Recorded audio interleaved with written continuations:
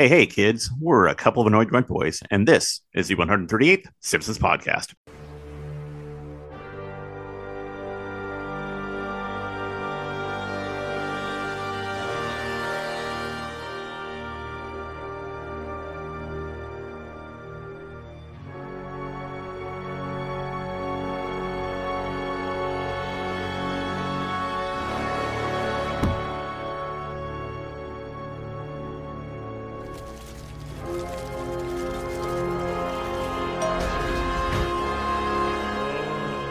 Hello, everybody, and welcome to the 138th Simpsons Podcast, the podcast that studies the Simpsons from seasons 11 and beyond. That's right, we separate the wheat from the chaff and re-examine that chaff. My name is Steve, and with me, as always, is the Laurel to my Hardy, the Abbott to my Costello, the Elton John to my singer-songwriter Bernie Taupin, Craig. Craig, how's it going? Hold on, I'm just trying to digest. Okay. I got caught off guard. That's Sorry. very sweet of you. Thank you. I just thought I'd give a little, I feel like you're the R2-D2 to my Chewbacca. You know, Okay. They're not really pals. They just see every once in a while, every few episodes. They don't have Sure. much interaction. Okay. Do Chewbacca That's- and R2 ever interact? I feel like they probably bitch at one another. They probably talk behind CP3O's back, like talk about a drama queen. So we kind of are the Chewbacca and R2-D2 then, right? We Yeah. talk about the Simpsons behind their back. Uh-huh. All right, Steve, you're a furry, so you're the Chewbacca, and I guess I'll be the R2-D2 because I Have metal up your ass. metal up in my ass, and I like to go beep boop a lot. Okay. How have you been this week, Steve? I've been good. Friend of the show, Timothy. Oh, should I say his last name? Friend of the show, I Timothy. think we've said it before. He's not. He's he not was in- witness protection program, unless he is, and that's his new name. Oh, either way, he's not dead yet. So he was in town Yet. for the weekend, and I was busy over the weekend, but he was nice enough to visit me at my store, and we had a couple beers, or he had a couple beers while I was working, and we chatted, and really cool guy, super nice, really great to meet him, and I look forward to talking to him again. And he had like a lot of great ideas about future projects and just a bunch of different things, and so it's just a really, really good time. So thanks, Timothy, for coming out and for all of your support. It's greatly appreciated from me and Craig. Craig, how was your week? Nothing really fun to report. I always wish there was a fun story to talk about, but nothing really happened this week. It was just a relaxing weekend and relaxing week. I maybe saw a deer, or did I? I probably didn't. Okay. I don't know what to add to this discourse. God. That's fine. You don't Let me think. know how your week was like. I've been reading a book. Is that What fine? book have you been reading? Shameless plug here. It's a little book called Vamptown by Jeff Seats from Portland, Oregon here. It's about vampires, which I've never really read a book about vampires. The only reason I've been reading it's been out for about 3 years, and the only reason I started reading it now is because I have guilt. Guilt? Yeah, because I'm kind of the creator of this story. Do tell. A mutual friend of ours, Liz, Hmm. we came up with this idea, drunken bar idea, and her father, Jeff, asked us to come in one day to his office and pitch this idea we had for Vamptown, and we did, and we pitched ideas of the characters and story and sort of thing, and 2 years later, he wrote a book about it, and we're credited in it, so every time I see him, he's always asking if I read it, and I haven't, and now I have finished it up, and I actually really enjoyed it, and I think the reason why I hesitated about reading this book is because of, this is going to sound like my shrink session here. Mm-hmm. I think it's because it was an idea that I helped create. I didn't want to read it because I felt like no one's ever taken my idea seriously. And were you worried that he wasn't going to take it seriously, or that you didn't know how to handle it if you was? He handled it in the way I would have handled it, which was it's not supposed to be super. It's a vampire story, so it's got to be cheesy. It's got to be goofy. And he did something that I totally appreciate, and I really enjoyed it. It turned out kind of how I envisioned it. There's some things that liberties he took, which was fine because he wrote the damn thing. Because it's part of a series that he's writing called the Monster Keeper series. So the Vamptown was the book one that Liz and I concocted, And the new book that just came out, it's called Blood City, is book 2. That Liz and I never had anything to do with. So I think that's what I was looking forward to, is like the sequel came out. I was like, well, I want to read this. I want to see where he's going, because, you know, he's continued on with this story that we helped spawn. It's also fun because one of the main characters is named Craig. So other than that, yeah. So Interesting. I've been reading books. Well, you should be proud that it's out there and that you're reading and that, you know, your work is out there. I am proud of that. I do know what I wanted to speak about. Besides reading, we like to watch TV, right? Yes. So the other day we finished up dinner, and it was about like an hour before we had to go to bed, and was trying to turn something on. We don't watch because, you know, everything is the seasons are done. I know we'll get to Schitt's Creek. We haven't started that, but I know you went to that, so I want to hear about that. But before we do that, I thought it was really fun. Like, what do we watch? I don't know. I turn on Netflix, and the first thing that comes up is an image of a man behind a dais, a podium. Mm-hmm. It's Gilbert Gottfried dressed as Adolf Hitler.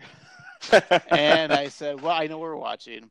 And apparently this just dropped here. It's Jeff Ross, Roastmaster General. They did like a 6-episode stint right now on Netflix, original. It's a history roasted, or roast history. So what it is I don't know if you saw this or you know about this. I heard about it. I know of it. I haven't watched it yet, though, but I am looking forward to it. So what it is, they do the Jeff Ross era roasts. When Jeff Ross played, Jeff Ross is still playing himself, but he comes out and they do roasts of like Abraham Lincoln, Martin Luther King Jr., Muhammad Ali, Cleopatra, Freddie Mercury, and then there's like 3 people on the dais. And then they'll have like a special guest. But for instance, like the Lincoln one was the first episode. Oh, Anne Frank was the other one. So like they had Lincoln, but Lincoln was portrayed by Bob Saget. And then there was Harriet Tubman, which was played by, I forget the actress's name, meaning that she was really good. Natasha Leggero comes out as Mary Todd Lincoln.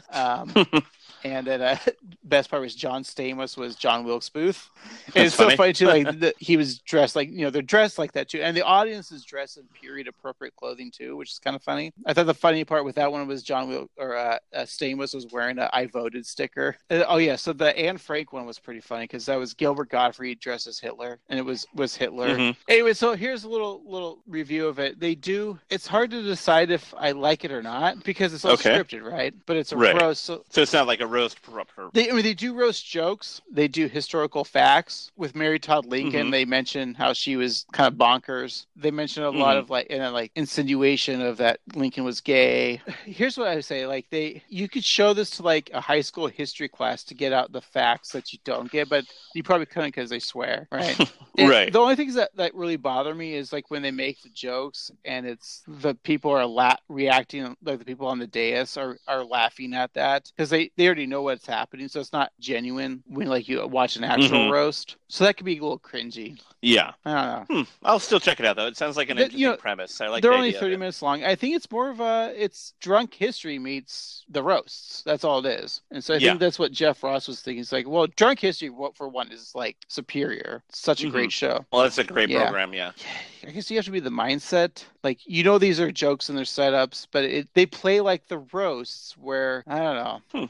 You have to watch it. I will check it out. What about this Schitt's Creek? Okay, so yeah, it was a really nice show.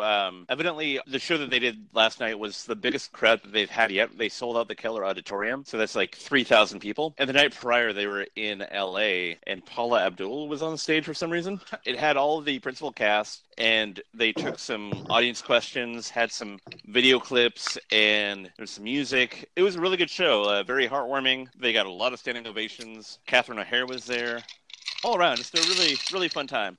Did you ask any questions? I did not. How were your seats? Were you a balcony monster or? No, we were in the orchestra on the left. They were good. There wasn't really a bad seat to be had, but they were good. The usher was really adamant about phone use, though. Like 20 minutes before the show started, we were sitting down, and they came down 3 times on our row alone. 3 times to tell people to get off the phone. Yeah, so that was weird, but other than that, it was a great experience. I understand the phone things now. I know a lot of comedy clubs will do the bag with the place your phone in there, which is fine. I totally understand that because you don't want people to leak your material material. Because I comedians, get that, but no, because comedians are working this. They have an hour that they're trying to make, and they go from club to club doing this act, and then once they film it, they're done with that act. It's over. I absolutely respect that, and I couldn't be a bigger proponent of what you're saying. But 20 minutes before the show starts, I'd say ease up a little bit. I guess you're right. I remember. And also, I was going to say they should be filming, but these people, these people were not doing an hour of stand-up. They were doing basically a clip show and a Q&A. Okay. So it's not exactly the same. So but still, I wouldn't have my phone out during it. But some jerks would. Yeah. So it wasn't like they didn't act out like an episode or. Nope. They just kind of talked about the making of the show, the auditions, and then Eugene Levy is just so naturally funny, and so is his son Dan. That just watching them interact is a good enough show. And then the rest of the cast, and it was all around just fun to watch people that you've seen on TV and you kind of love. You get to see more of them, and that's always a nice thing. Yeah, Catherine O'Hare, Eugene Levy, their performance in A Mighty Wind, it's one of the best performances I think I've ever seen. They're so good in that movie. Yeah, and they mentioned that last night. Oh, really? Yeah, they talked about that. They talked about them on SCTV. Yeah. They talked about them on Best in Show, and how they played couples. I know A Mighty Wind doesn't get as much credit as it deserves. I think a lot of people I think Best in Shows, majority of people like that Christopher Guest movie the best. I mean, Waiting for Guffman for me is my favorite. Mm-hmm. But Mighty Wind, I think when you get Spinal Tap is reunited as the Folksman. Mm-hmm. I like those first those 90s Christopher Guest movies. I really enjoy the heart of A Mighty Wind, and I just didn't like the weird turn that Harry Shearer took at the end. Other than that, I thought it was all around. Yes, that was interesting. Yeah. It didn't seem earned, but you're right. Other than that, I thought the movie had a lot of heart to it. Maybe more heart than Best in Show. We don't talk about For Your Consideration, do we? I tried it. I want to like it, but I don't. I know. I remember we saw that together in theaters, thinking oh, this is it. This is gonna be the greatest thing ever. And was it just stick with the mockumentary style for Chris? I think so. I mean, maybe we need to revisit that. I would like to. Maybe we missed, maybe our age and our expectations were not right for that. You might be right. I remember I was at a second or a used CD DVD store a while back, and they had the dollar bin DVDs, and For Your Consideration was there. I was like, oh, I'm gonna buy this. I'm like, nah, I'm not gonna buy it. It's it's $1. But yeah, I'm good. Well, that sounds like Schitt's Creek was fun for you, Steve. Yeah, we had a good time. Should we get in the mindset of where we were at when this episode of The Simpsons aired? Yes. Let's see. Where were we? Or when were we? I do believe we were at March 11th, 2012. Craig, what were the tops at the box office at the time? Well, coming in at number 10 was Journey to the Mysterious Island. So there was a movie called Journey 1, because it's Journey number 2, the Mysterious Island. I've never even heard of this. Is that Escape to Witch Mountain? Or Journey? It might have been a rock movie. I think it might be. I could be wrong, though. Yeah, that's The Rock. Yep. Also has Michael Caine, Louise Guzman, and Brandon Kobe Richmond, whoever that is. Oh, from that show. It's got Michael Caine. Michael Caine. Number 9 is This Means War. Oh. Number 8 is The Vow. Number 7 was Safe House. I don't remember any of these movies. I remember hearing of them, but not actually watching them. Where are we at? Number 6 was More Than 100 Words. It was 1,000 words. Number 5 was House. Silent House. Yeah. That's no words at all. Nope. Number 4, Act of Valor. Woo! Number 3 was the prequel to the X-Men people. No, it was a movie with Matthew Broderick in it. That's right. Project X. Number 3.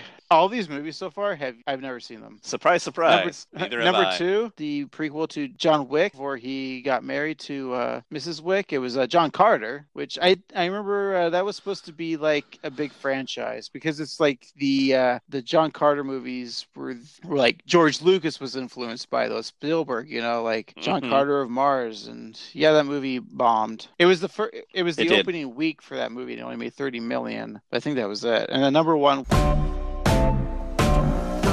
From the creators of Despicable Me comes the world of Dr. Seuss as you've never seen it before. Dr. Seuss's The Lorax. So who invited the giant furry peanut? I'll go right up your nose. Whoa! You wouldn't hit a woman. That's a woman? the whole movie is about environmental, right? And Right. they had a whole campaign about a car with a Lorax. I think I remember So that. Yeah. it was detrimental, I think. Which is weird because, it's not like a parent's going to be like, oh, I took my kid to see this animated movie where I can sleep for an hour and a half. But, oh, that car that they're advertising, I got to get that. Yeah. So I'm going to say it with these movies suck. Yeah, Fuck I'm going to agree March with you. movies. How about music? What were we listening to? Was there anything good? Well, number 10 is Starships by Nicki Minaj. Number 9 is Young, Wild and Free by Snoop Dogg, Wiz Khalifa featuring Bruno Mars. Number 8, Turn Me On by David Guetta featuring Nicki Minaj. Who is it? David what? David Guetta? who? Guetta? Is that I don't know. I just Guetta? wanted you to keep saying that. Okay. Number 7, Good Feeling by Flo Rida. Florida. Number 6 is We Found Love by Rihanna featuring Calvin Harris. We've talked about how his name is not a good rap name. Number 5, Craig, I'm Glad You Came by The Wanted. Number 4 was Part of Me by Katy Perry. The part where you came. I suppose so. But it's okay, because We Are Young featuring Fun and Janelle Monáe. I hate that song a lot. We are fun. Is that how it goes? Something like that, yes. Number 2 is Set Fire to the Rain by Adele. Adalia. Yes. Dude, you're getting Adele. Number 1 is Stronger, What Doesn't Kill You, in parentheses, by Kelly Clarkson. What doesn't kill you makes you stronger. Stand a little taller. Doesn't mean I'm lonely when I'm alone. What doesn't kill you makes you fighter. Footsteps even lighter. Doesn't mean I'm over, 'cause you're gone. What doesn't kill you makes you stronger, stronger. Just me, myself, and I. Woo! I think the Well, music was better than the movies. I think you're right, though, I mean, March is it's not really my bag, but March is always like a shit show for movies. it's true. It's a hard time of year because it's not, the holidays are over, summer's not here yet, and people are working and doing stuff, and what are you going to do? You can't see a movie. You're too busy with your life. You've got the jobs and St. Patty's Day to plan. They're creeping up more with the summer blockbuster movies now, because didn't like the Avengers movie come out in like April? So Yeah. I think March in 5 years, March is going to be the movie month, Mm-hmm. which I'm fine with. I enjoy going to the movies. I realized last week, was it last episode or the episode before, that I said I went to see John Wick 3, and I never Mhm. told you how I felt about it. Oh, So here's my review. It's fucking awesome. Okay. So that's my review. it's kind of what I've heard is that it's just really It's awesome. the first Yeah. 20 minutes, pretty intense. Yeah, so there's my review. So do I have to edit this into I think we already aired this episode. Oh, I think so, yeah. So time. keeps on ticking, slipping into the future. All right, well, my cat's yelling for some reason. I think it's past my bedtime. Well, yeah, so I think we should take a break. You should watch some Simpsons and take care of your Wait, cat. what are we watching? We are watching How I Wet Your Mother, the 16th episode of the 23rd season. In a parody of Christopher Nolan's Inception, following a traumatic incident, Homer's bedwetting problem worsens, and his family plans to infiltrate his dreams to its subconscious source. Sounds fun. I should probably watch it. I would hope you do. All right, well, let's go take a break. We'll be right back. What doesn't kill you makes you stronger. Stand a little taller. Doesn't mean I'm lonely when I'm alone.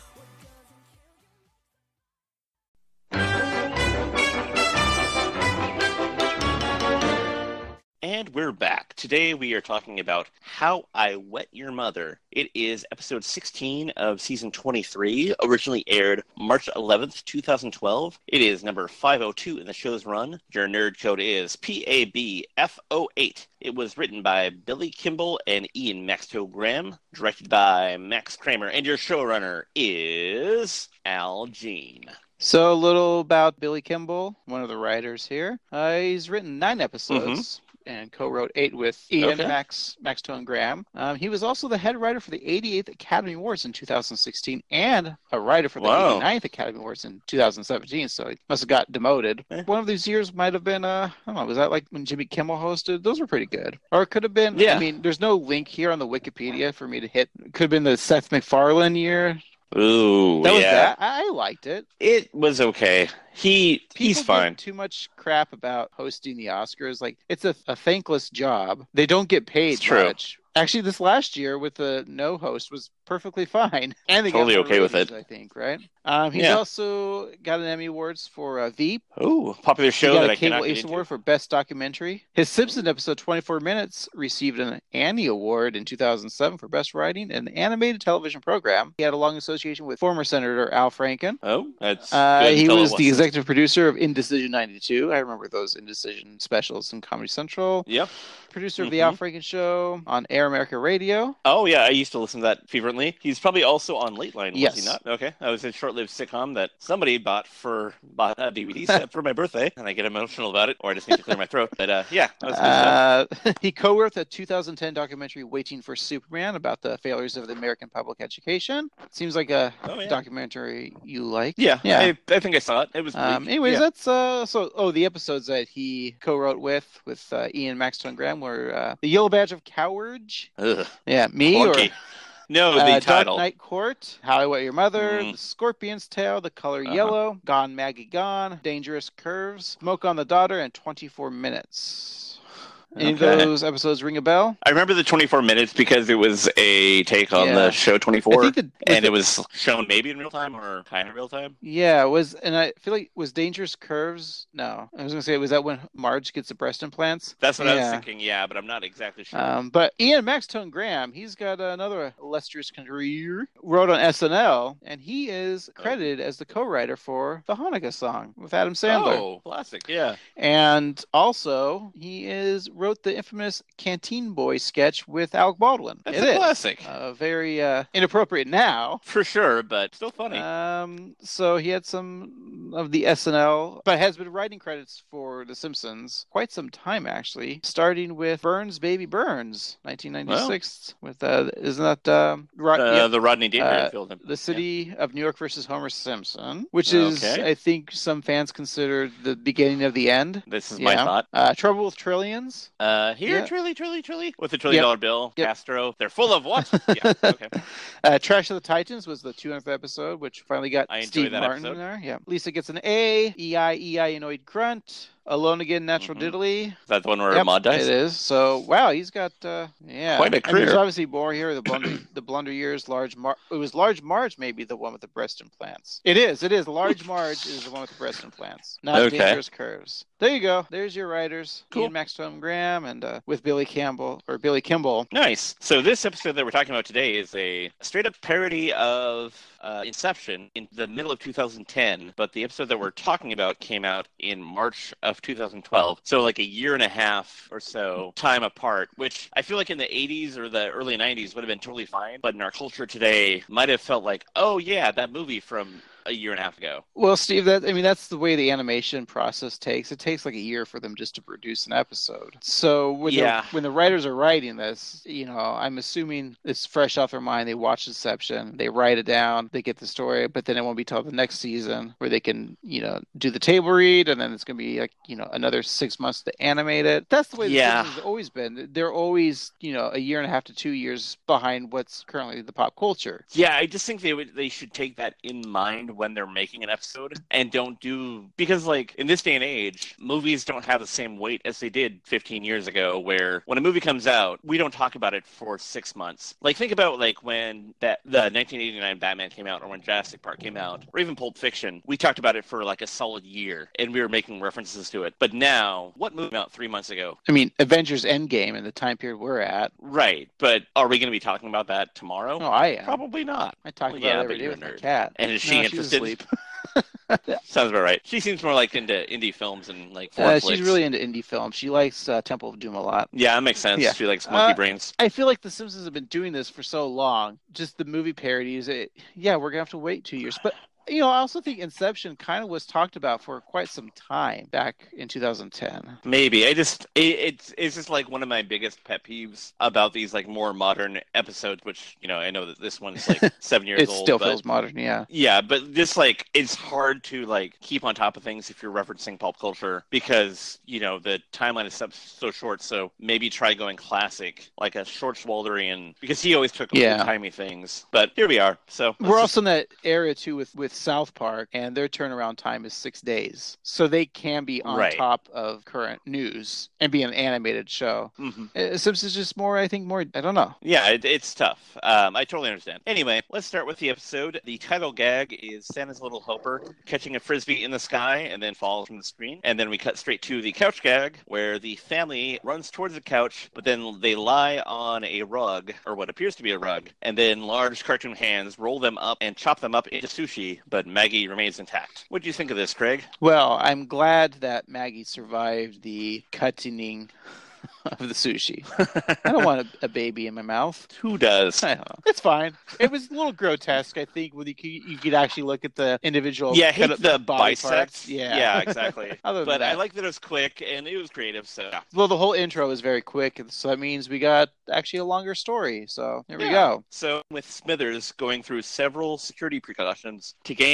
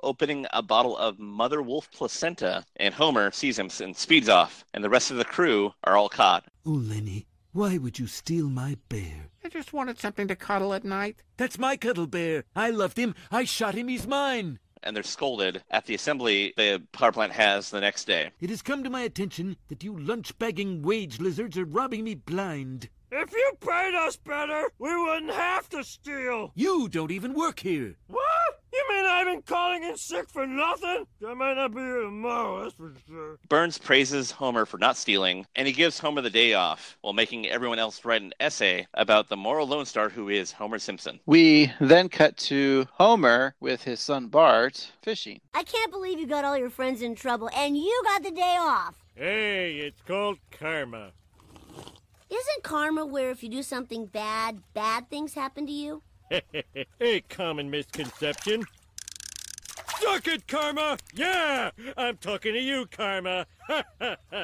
Karma's a bitch, Karma! The next day, Homer wakes up to find that he has wet the bed. I wet the bed! The one embarrassing thing I've never done! So he attempts to wash the soiled sheets. Thinking it was a one-time event, Homer wakes up to find that, once again, he has wet himself again. This time, even more so. Oh, why can't I cork my wang wine? That time was really gross because it was like up to his chest, like the pee line, and I was just really grossed out by that. I think it's, he drinks a lot of beer at night, and That's fair. he just goes to bed before he goes pee, and so maybe it just builds up. Yeah. Well, he envisions a six-armed Apu who explains karma to him, and then uses the imaginary Apu as a pillow. And then Homer throws an apology barbecue, and some random woman is talking to Lenny and Carl and offers exposition about, hey, it's an apology barbecue, the best one, which felt a little clunky. Well, they set it up with Lenny being like, "Who are you?" So Yeah, so they're aware that it's clunky, but they Yeah. didn't really do anything to fix it up. So Homer's made a very elaborate Homer pinata, including a functioning heart, which Carl goes to town on. And then, feeling that he's been forgiven, Homer assumes that he'll awake to dry sheets. But Homer wakes, and yet again, he has urinated nocturnally. He's looking for a solution, so he goes to the Internet for Old People, the Springfield Yellow Pages. I like that, the internet for old people. Yeah, it's kind of funny that he's looking at the Yellow Pages because urine is, if you're not fully hydrated, yellow. Yeah, but the yellow pages are a thing you call the phone book. Maybe you do, Grandpa, but I haven't used the Yellow Pages in a decade. Do you still get the yellow pages on your doorstep every once in a while? Yes, mysteriously in the dead of night, and I just something I have to Yeah, it recycle. literally goes straight to the recycling bin in plastic bag. Yeah. Like, all right, well, thanks for giving me your recyclables because I'm going to put it in my recycle. I don't know. I don't know the last time I cracked open the old yellow pages. Yeah, it's been a while. It's just a real waste of paper at this point. Yeah, it needs to end. They should print them, but only request. Yeah, I mean, if you're like a sweet old person who needs to look up phone numbers, that's totally fine. You have your landline, go for it. But I feel like most of us don't need it, and so we should just save the paper. Save the trees, save the planet. That's right. Save the cheerleader. Welcome to Hero. Heroes Podcast, Season 1 only. That was the only good season. There's a character named Hero on Heroes. I never watched it. And that ends my knowledge of You watched Hero. that show, I think, right? I did thought not. you did for some reason. Nope. Is Zach Levi on it? No. Or, yeah. Zachary Roth. Quinto. Quinto. Spot. Okay. Those three are all in my head, and they're all the same person. All right. Okay. So Homer finds Shameful Eddie's, the embarrassing problem superstore, and there he buys the Uralarm, a urine detection device. Homer Simpson, you forgot your receipt for your adult bedwetting product. Homer Simpson, are you there? And as Marge flosses for the night, he installs the device, and he's like, that's what they call looking out for number one. The alarm goes off in the middle of the night, waking up the whole family. Kids, there's something I have to tell you. Your mother and I are wetting the bed. We're wetting the bed? Hey, when you were pregnant, everything was we. Homer then buys Confidence Man adult diapers, and we see Homer and Marge attempt cuddle time, but Marge is turned off by Homer's diaper. I'm sorry, homie. A diaper just isn't sexy. What about Cupid? He's smoking hot. He's a baby with wings. Marge, it's not the diaper. It's what's inside.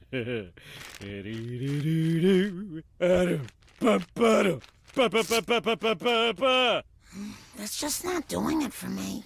Oh. Marge is out for a late-night stroll where she runs into Professor Frink, who has heard about Homer's pee problem because it was tweeted by Bart and retweeted by Krusty. And Sorry, is it weird in the age of The Simpsons where, like, the word tweet and the modern lingo, I don't know. Yeah, it is kind of weird. It's also weird. And Sorry. that Krusty's following Bart. on Right, Twitter. I like that. Krusty, he loves this town. He's at every town meeting. He's very active in the very community. active in the community. You think he doesn't care, But without Springfield, he doesn't have an audience. So yeah, is Krusty popular anywhere else? I think it might be a local, there might be some outskirts of Shelbyville that get the show, but I think most of his bread and butter come from Springfield. But he also talks about how he, is big in Hollywood at some times, right? That's I don't true. know. He was forgot what the clown was he was based off, but he was based off a Portland clown. It was Rusty Nails because I thought that's a horrible name for anything. That was before our time. That was when Matt Groening grew up. We had Ramblin' Rod. That's who our guy was. Yes. I was just going to bring him up. So for those of you outside of Portland, he was a guy who wore a smock, and that smock had a lot of buttons on it. And the idea of the show was when you're in the audience, you gave him buttons, like funny buttons on, and he would pin them on. He would show cartoons, and then they would show people who had birthdays, and that's all I remember of The the Smile show. Contest. Yes. Were you ever on Ramblin' Rod? I was not, but about every friend that I ever had Did you have any siblings that were? No, my siblings are way older. They were. Oh, yeah, that's right. They were in law school by then. Yeah, my sister was on. I wasn't though. Okay. But yeah, they would just send. sense. They would show like Woody Woodpecker cartoons, anything that was cheap. Like, I'm sure they they showed Looney Tunes. I don't know if they ever showed Looney Tunes. I think that would have been too much money. Perhaps. I just remember that the outro music was Straight Up by Paula Abdul. What? Yeah, so like when they'd cut to commercial, it'd go doot doot, and it was Paula Abdul's song, and it was just they would just use the instrumental part, and I always thought that was I'd have weird. to look into that. We'll do a deep dive here in a little bit, but in the Ramblin' Rodcast. Flows off the tongue. Hey kids, I'm Ramblin' Rod, reminding you to take good care of your ears. You know, your ears are very sensitive to loud noises, so don't turn up your stereo headphones full blast or sit by loudspeakers. And always clean your ears very carefully each time that you take a bath or shower, and never stick foreign objects down in the ear canal. Remember, permanent hearing loss could result if you don't take care of your ears. Frank knows of Homer's pee problem, and it turns out that he's invented a machine that allows one to enter another person's dreams, kind of like Inception. And in fact, it worked on one guy named Normal Stew. So back at the Simpsons home, the family is all hooked up to the device, and we enter Homer's dream, where he's an intermediate skier who's chased by Ski Patrol, who is the specter of death hauling a coffin with the word marriage on it. The family skis off a cliff, and because Frank neglected to install the latest Adobe Acrobat update, the family can die in their sleep. Also, hell is real. It's real, and we're all going there. That's true. Which I assume, if there's a hell, we're all going to hell. Next up, we get Lisa. She suggests that dreams have rules, and that they all should fall asleep so they can enter someone else's dream. And then Bart dances a bunch. But again, it's the Inception thing. Enter one's dreams, and I think I only saw Inception once. I think me too. Hashtag. I don't know if it's one of those movies I'd revisit. Yeah, it was stunning the first time. Afterwards, it's like, I enjoyed that film. I never need to see it again. The ending's kind of obvious, when you're coming to it's like, okay, it's going to end with like, did he or didn't he wake? At least they parodied this. Or did they? Spoilers, let's find out. So we see a crudely drawn Tracy Ullman era Simpsons family visiting a family therapist by the name of B.F. Sherwood. Bart is making faces at Lisa, and Homer's voice is that of Walter Matthau. So it's a nice homage to the original Tracy Ullman shorts. It was fun seeing that scene because, it was still in the HD. So they had to animate it into, the current HD standards, but with the original animation characters. Yeah, it was crappy in a fancy way. They did the voices again, even Bart and Lisa, all the voices were honed back to 1987 era. Yeah, and I love the animation of Bart's faces, where he pulls down his bottom good jaw, because it's just so indicative of that era. I love it. Good job on the animators. In the therapist's office, they explore the marriage coffin and find it to be overflowing with fish. In fact, the entire room is filling with fish. So then they go to Lisa's dream, which is a Shakespearean stage. But because they don't like what Lisa does, that's short-lived, and we enter Homer's most inner thoughts and desires, including Keggy, Homer's sexy creature that has arms and legs of a human, Marge's hair, duff keg for a body, and a pizza slice for a tongue. Do you think that was hot, Craig? Yeah. I mean, I know that you haven't had beer in a while, but you can't deny a good sexy keg. On vacation, I did buy a 12-pack of Michelob Ultra Light, which is only 2.5. Ooh. And drank some beer. Oh, made had some brew dogs. Barbecue in. Yeah, Ooh. I was living it up. I do love beer, but the idea of a keg and a pizza tongue and probably the perfect woman right there, right? I mean, I'm not really into the hairstyle, but no, but that's Homer's specific fetish. Do you need I'm not really into donuts as much, so I don't care for the donut ears. Oh yeah, his entire we're getting to that now. His entire dream city with all the food and yeah, they're all made of food, beer, and bowling pins and remote controls. It's fun. Yeah, I mean, I wouldn't mind visiting that world. They should make one in Universal Studios. They call it Homer World. Don't want to bore you there. So the streets become vertical, and in the most blatant nod to Inception, they like kind of walk up the streets. And then a large headed Apu gives Bacon his change in a fantasy quickie mart. The mothers, including Ahmad Flanders, who's dead, weird, are for drunk driving, and Flanders is decimated by his own lawnmower. Hi, diddly ho, Dream Team. Where's my god now?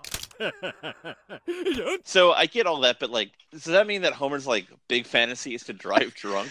I don't know, but in the protester scene here, we got Agnes, unknown, Luann, unknown, and then behind unknown is Maud. Weird, but then Lovejoy, Wiggum, for some reason, Brandine. Oh, and Brandine, then, yeah. Quimby, or not Quimby, but Hibbert's wife. But yeah, I think Maud was obscured. Yeah. I think they just had to use like characters. And maybe that she's like in the back of his mind because that one time that he stared at her breasts. Well, also he's kind of the cause for her death. That's true. Which we haven't got to on this episode yet, or season yet. So series. That's true. I do like that Bart saying like, "Why is Flanders here?" It was literally the lawnmower, but it was Flanders' lawnmower that ran him over. Yeah, kind of gruesome. It was like the way that like, "Where's my god now?" with his lips. Yeah, right. Enough. So while Marge is trying to resolve the issues, Homer wants to stay in this Disneyland of himself forever. So he runs to Mr. Simpson's Wild Ride, where we see various iterations of him, including Mr. Plow, Pie Man, King-Sized Homer, and King Kong Homer. We then cut back to reality with Chief Wiggum bursting in through the Simpsons house to stop Frink and his dream device. Unplug these people, Dr. Kerdorkian. Oh, you foolish man. If I unhook them now, I won't know if this is safe to use on chimps. All right, I'll do it myself. Give me that. Give me it. Ow! Hide it. Hey, ow! This results in a struggle resulting in the machine falling. That causes the Dreamland to fall in on itself, and the Simpsons are about to be crushed to death by the gears of an oversized hot dog roller.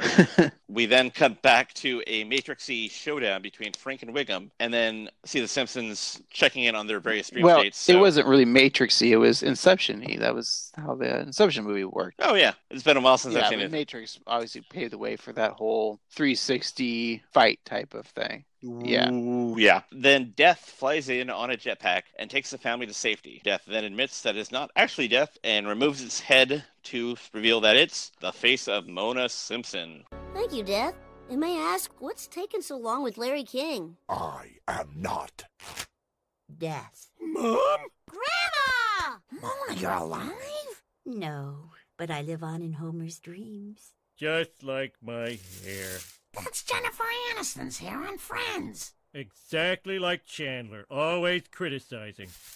Have we talked about this yet in this episode that last week Frink played? Yeah, it's really interesting. Mona played a part. Huh. Mm-hmm. And also we had that kind of remembering memories of past in that episode with Grandpa and the drugs. Yeah. And here we're diving deep into the conscious of Homer and his memories, including Abe's relationship with Mona. So, yeah. I wanted to bring that up about, I guess we could wait till we're done with the episode. Final thoughts. We'll do that. So, Grandma Simpson takes them to a theater showing a film of young Grandpa and a young childish Homer fishing. Homer's concerned about Abe and Mona fighting, and then Abe gets a bite, and Homer's super excited. He jumps up and down, tipping the boat over, and so Abe saves Homer, but they return fishless. Modern-day Homer surmises that not bringing home any fish is the reason that his mother left the family, and him taking Bart rekindled that memory, thus the bedwetting. Pathetic. A kid who can't keep his parents' marriage together is no kid at all. It's true. I failed the basic duty of childhood. And since that filled the two criteria on Marge's list of marriage and fish, Marge is also satisfied with this result. But Mona has another film to show. It shows Abe bringing Homer to her, and feeling that Homer is in good hands, she can pursue her career as a rebellious hippie. You know how Marge writes down marriage and fish in her notebook? Mm-hmm. Doesn't that go back to the time when they went to couples counseling, marriage counseling, and they were trying to save the marriage, but he was out trying to get a fish? Wasn't that supposed to be the... I had not thought about that. That's a really good catch. It would... jeez. full of puns. Yeah, they could have. Marge could have been like, there could have been like a fun little joke where she's like, I thought it was that time that we went to counseling. You were trying to get the fish. Such a good Marge. But yeah, that's a really good observation. I think you're right that there's definitely a connection there. I still think it's fun that Mona was in the last 2 episodes. It's like she's almost a regular character for our podcast right now. And, especially since she's only been in 4 episodes. So we've already covered half of them. And we won't even cover the original one. Right. So we just have one more Mona episode to go. We'll get there. I'm sure she'll be in more episodes. Glenn Close isn't dead yet. No. Yet. She's close. Why is Cletus in... That I wonder too, and he complains about So, Mona, are they banging? Roll the film, kiss me. So is Mona banging Cletus in Homer's dreams? So is that what Homer wants to see, his mom make out with a hillbilly? Homer's messed up. Yeah, it's kind of weird. I mean, I don't know, Homer. What you thinking about, dude? I'm thinking about donuts and incest porn. It is all the rage these days, I suppose.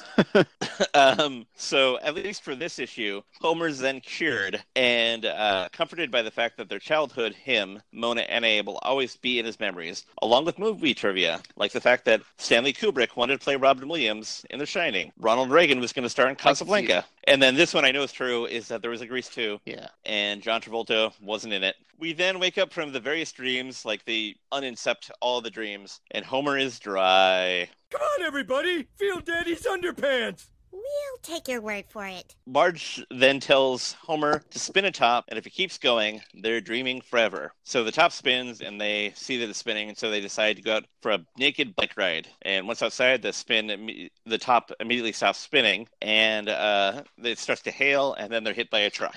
And that's the end of The Simpsons. They're all dead, but just Marge and Homer. Dun, dun. I like how Marge is game for getting naked and riding a bike. She should come to Portland and do the naked bike ride, right? Exactly. I mean, it's a yearly event, and I'm sure she'd be welcome. It's not just in Portland, though. I think it's like a world thing. Yeah, I feel like we may have the biggest outcome, though, just because people here like bikes and they like being naked.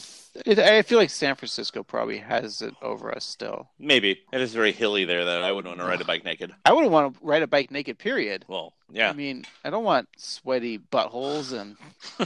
The credits roll, and we hear Glenn Close singing with David Byrne, and they are singing Dream Operator, and that's the episode. Was that recorded just for this episode, then? I do believe so. Interesting. Okay, let's talk about some things that we glossed over. The Robin Williams for Stanley Kubrick. I thought it was interesting because it was Dan Castellaneta doing Robin Williams' voice, which is kind of an inception because Dan Castellaneta did the genie voice for, after the first Aladdin movie, did the sequel, Return of Jafar, for Robin Williams because Robin Williams didn't want to do it, and the animated series. So there you go. That's some fun inception, right? That's very good. When we see Homer and Abe in flashbacks and in previous episodes, he's always resentful to Homer. And always kind of treats him like shit. But this was when still Mona and Abe were a couple and married. And the love that Abe actually gave towards Homer in this episode, even though Homer fucked up, he was like, it's okay, it's okay. Yeah, he's very patient with him. I think this added to the continuity of why Abe is who Abe is. So you're saying that he's probably more hard on Homer after Mona leaves. Yeah, and it's not Homer's fault at all, which is, the whole point. But right. I think it kind of goes into a really deep psychological study of Abe Simpson as a character. He's that man who was, if you look at it as a whole, okay, we're going to strip out this fact this is an animated sitcom, right? It's a cartoon. But look at the character of Abe Simpson. Do a study of this man. He fought in World War II. He found a woman, fell in love. They had a brief wrestling career. Okay, we won't go there, but let's just look at more of the humanity or the normalness of Abe trying to create that family. Although we do know he did have a kid with another woman previously.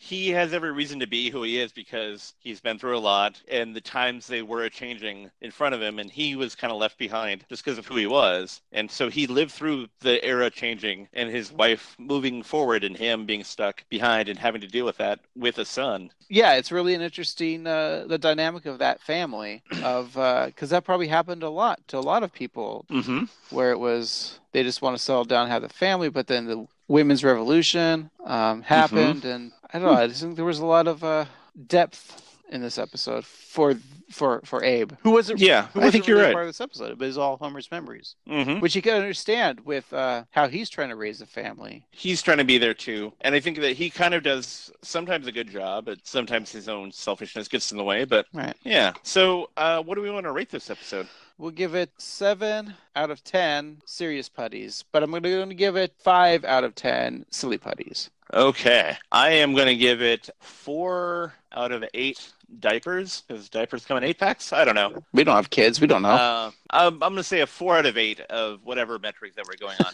It was good. I like the emotional aspect of it. It feels a little shoehorned because they're trying for that whole Inception parody. That was my least favorite part. The first third before they got to that, I thought was some really solid, funny jokes and a lot of like dirty jokes. So we talked about our favorite quotes. And I think that I was so creeped out by Homer's being sexy in the diaper that it might be my favorite because it affected me the most. I think that might be mine, but I think the ending when Homer says, "Woohoo, I'm dry, come on everybody, feel daddy's underpants," which is really uncomfortable. I think that might be my favorite quote of it. But yeah, the other one, great one too. Do you have any other reviews from other people? I do. I got 2 reviews here. This one is from MattRocks123. It's from February 15th, 2013. He gave it a 9.5, and the only reason I'm going to say is because it's short and sweet. Subject is hilarious. It was great. Not giving any spoilers away if you haven't seen it. Great episode, though. Not a review. So deep. This one, again, is a run-on sentence, and in fact, I think so because there's no punctuation, there's no period, there's no capitals. I like to read this. This person gave it a 10. Joe K.B. Mala. It's from September 16th, 2010. It's called The Simpsons, How I Met Your Mother as a subject line, and here's the review. This was another good episode. I liked it when Homer peed himself so much it went up to his shirt, and I liked when they went back to the Tracy Ullman show. I thought that bit was pretty good. Overall, a good episode. Better than some of the episodes I saw this season, and the ending made me laugh. Then the spinning top stopped spinning when Homer and Marge decided to ride bikes naked. No punctuation. That's why I read it like that. They're not wrong. No, they're not wrong. Just, edit, man. Edit. Yeah, edit. Other than that, anything else for this episode? I think that's all I got. Let's take a break. We'll be right back. When you were little, you dreamed you were big. You must have been something, a real tiny kid. When you were big and needed advice, you reached for your mom. You dreamed me alive, and your dream had a name, and the name told your story. It's called growing up. You're the dream operator.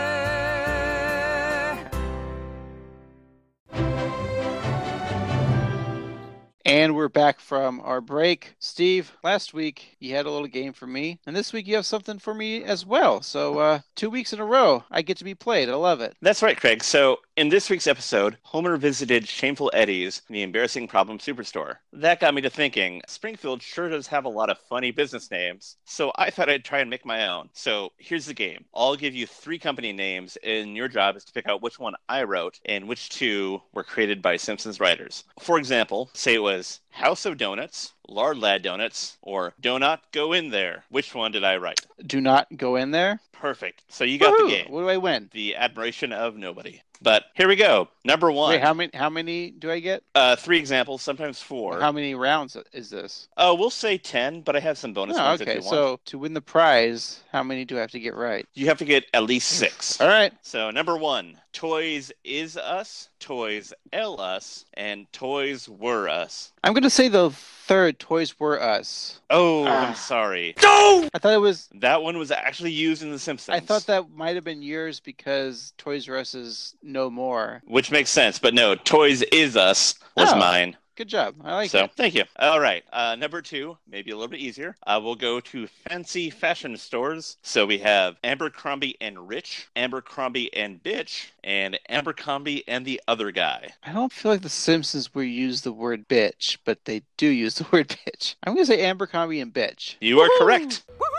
That's one for you. Keeping with the fashion theme, we have Banana Monarchy, Bandana Republic, or Bananarama Republic. Bananarama Republic. Oh, that's 2 for you. That's a plus. I feel like All right. maybe I didn't do a good job. I remember the other two. Okay, next we have Turban Outfitters, Keith Urban Outfitters, or Rural Outfitters. I feel like you would do the Keith Urban one, but the rural one sounds like you would do it too. Because you wanted me to say rural, and I can't say rural. I'm going to say with Keith Urban. I think you created that one. Damn it. Is that right? All right. Yep. So we're at 3 I'm points. keeping score here. I got 3 and No. 1 negative. Okay. Next one is Muff Mart, Fur Burgers, or Pink Beardy Yogurt. It has to be Fur Burgers. That can't be a Simpsons. Yeah, you're right. Okay, let's try this one. The Sharper Markup, Things Unnecessary, or Brokestone. It's a tough one. I think it's the first one. No! Oh, I win. I mean, I don't win. I got that one right. It was Brokestone. What was yours? Brokestone. Really? I felt like that was actually a Simpsons one. I didn't Wow. see it, and I thought of it. No, So good yeah, job. cool. The next I'm one at is +4, -2. The next one is Spiffany's, Neiman Markup, or Sex Fifth Avenue. Don't remember Sex Fifth Avenue. I think that's the fake one. Okay, another point Oh, for I'm you. at 5. Only one more, and I win Wow. this game, right? Yep. So we Yeah. got 7 down. So there's 3 more to go. So the next one is Skybucks, Centroni's, Java Lava, and Baklava, or Springfield's Best and Seattle's Worst Coffee. So these are all coffee locations. What was the first one? Skybucks. And then the next one was really wordy. It was Centroni's, Java Lava, and Baklava. And then the next one was... Springfield's Best and Seattle's Worst Coffee. I feel like that is a Simpsons joke, but I want it to be your joke because it's pretty good. So I'm going with that one is yours. No! Okay, well, it was Centroni's, Java Lava, and Baklava. Was Okay, mine. that was too wordy. Okay, that was good. So I just liked it because I wanted something with Java, and then I thought that lava rhymes with Java, and then I thought baklava was a clumsy rhyme as well. So then I looked up a Greek volcano, which is Santroni. So there we go. It sounded too much like it should be a Simpsons joke. That's what I was going for. It was when so. Harvard Boys did that one, right? Good job. You stumped me. All right. Last one. Okay, I'll do it's one two more. Two more. Okay. Hair She Blows, Harry Shears, or Turn Your Head and Quaff. It is the third one. No! Nope. It is Hair What? She Blows. It's a tight game, Steve. We got Yep. one more. I'll give you categories. Okay. Restaurants, home goods, or board games. Let's do board games. Okay, so we have Rasta Monopoly, Edna Krabopoly, or Hungry Hungry Hippopoly. I think that's the one you came up with. Hungry Hungry Hippopoly. You got it. Oh, I won the game. I got 6. Well done. I will mail your prize through Pony Express. Cash included? Sure. Well, that was a fun game. Thank you. Yeah, I thought it would be fun. I'll try and write better ones. No, next I time, think but- you did a good job. Last week's episode, we did the 21 question or the 20 question game. And I thought it would be interesting if we bleep out the answer and have our fans try to guess it. Oh, all right. I don't know. We could do I that. feel like we need more family interaction, right? I agree, yeah. That was one idea. Other than that, maybe next week we could come back with, oh, you know what, Steve, we haven't done in a while? What's Let's that? tease. Let's do a little movie casting again. Okay, That sounds like yeah. fun, right? I like that. Let's do it based on next week's episode because we already know it. Oh, I We like have it. to I know what you're talking about. include certain characters from a certain other Matt Groening animated show. Life in Hell? Steve, next week we're going to talk about the season 26 episode 6, called Simpson-O-Rama. The Planet Express crew travels to Springfield to stop the Simpsons family from destroying the future. It aired November 9th, 2014. So we got that looking forward to next week. It was my final pick for our completion of all 20 seasons that we are reviewing currently. So yeah, so next week for our closing bit, let's we'll come with something creative, right? We watch this episode, let's cast every character that's in this episode. Okay. Now, will we do the same cast that we've done before? Will we have a twist? I think it's up to each of us to do that, but I think it would be fun to be creative. All right, let's be creative on this. We'll give ourselves a week to think of something fun, and I put this out there on air, so we have to gotta do it. deliver. Yeah. So that's what we're watching next week, guys. Watch Simpsons-O-Rama. Other than that, please contact us through our social medias. We have Facebook, Instagram, Twitter. It's at 138Simpsons. And you can always email us at 138simpsons@gmail.com. For this week, I have been half a host, Craig. And I've been your other half host, Steve. And we'll see you next Thursday. Bye. Bye.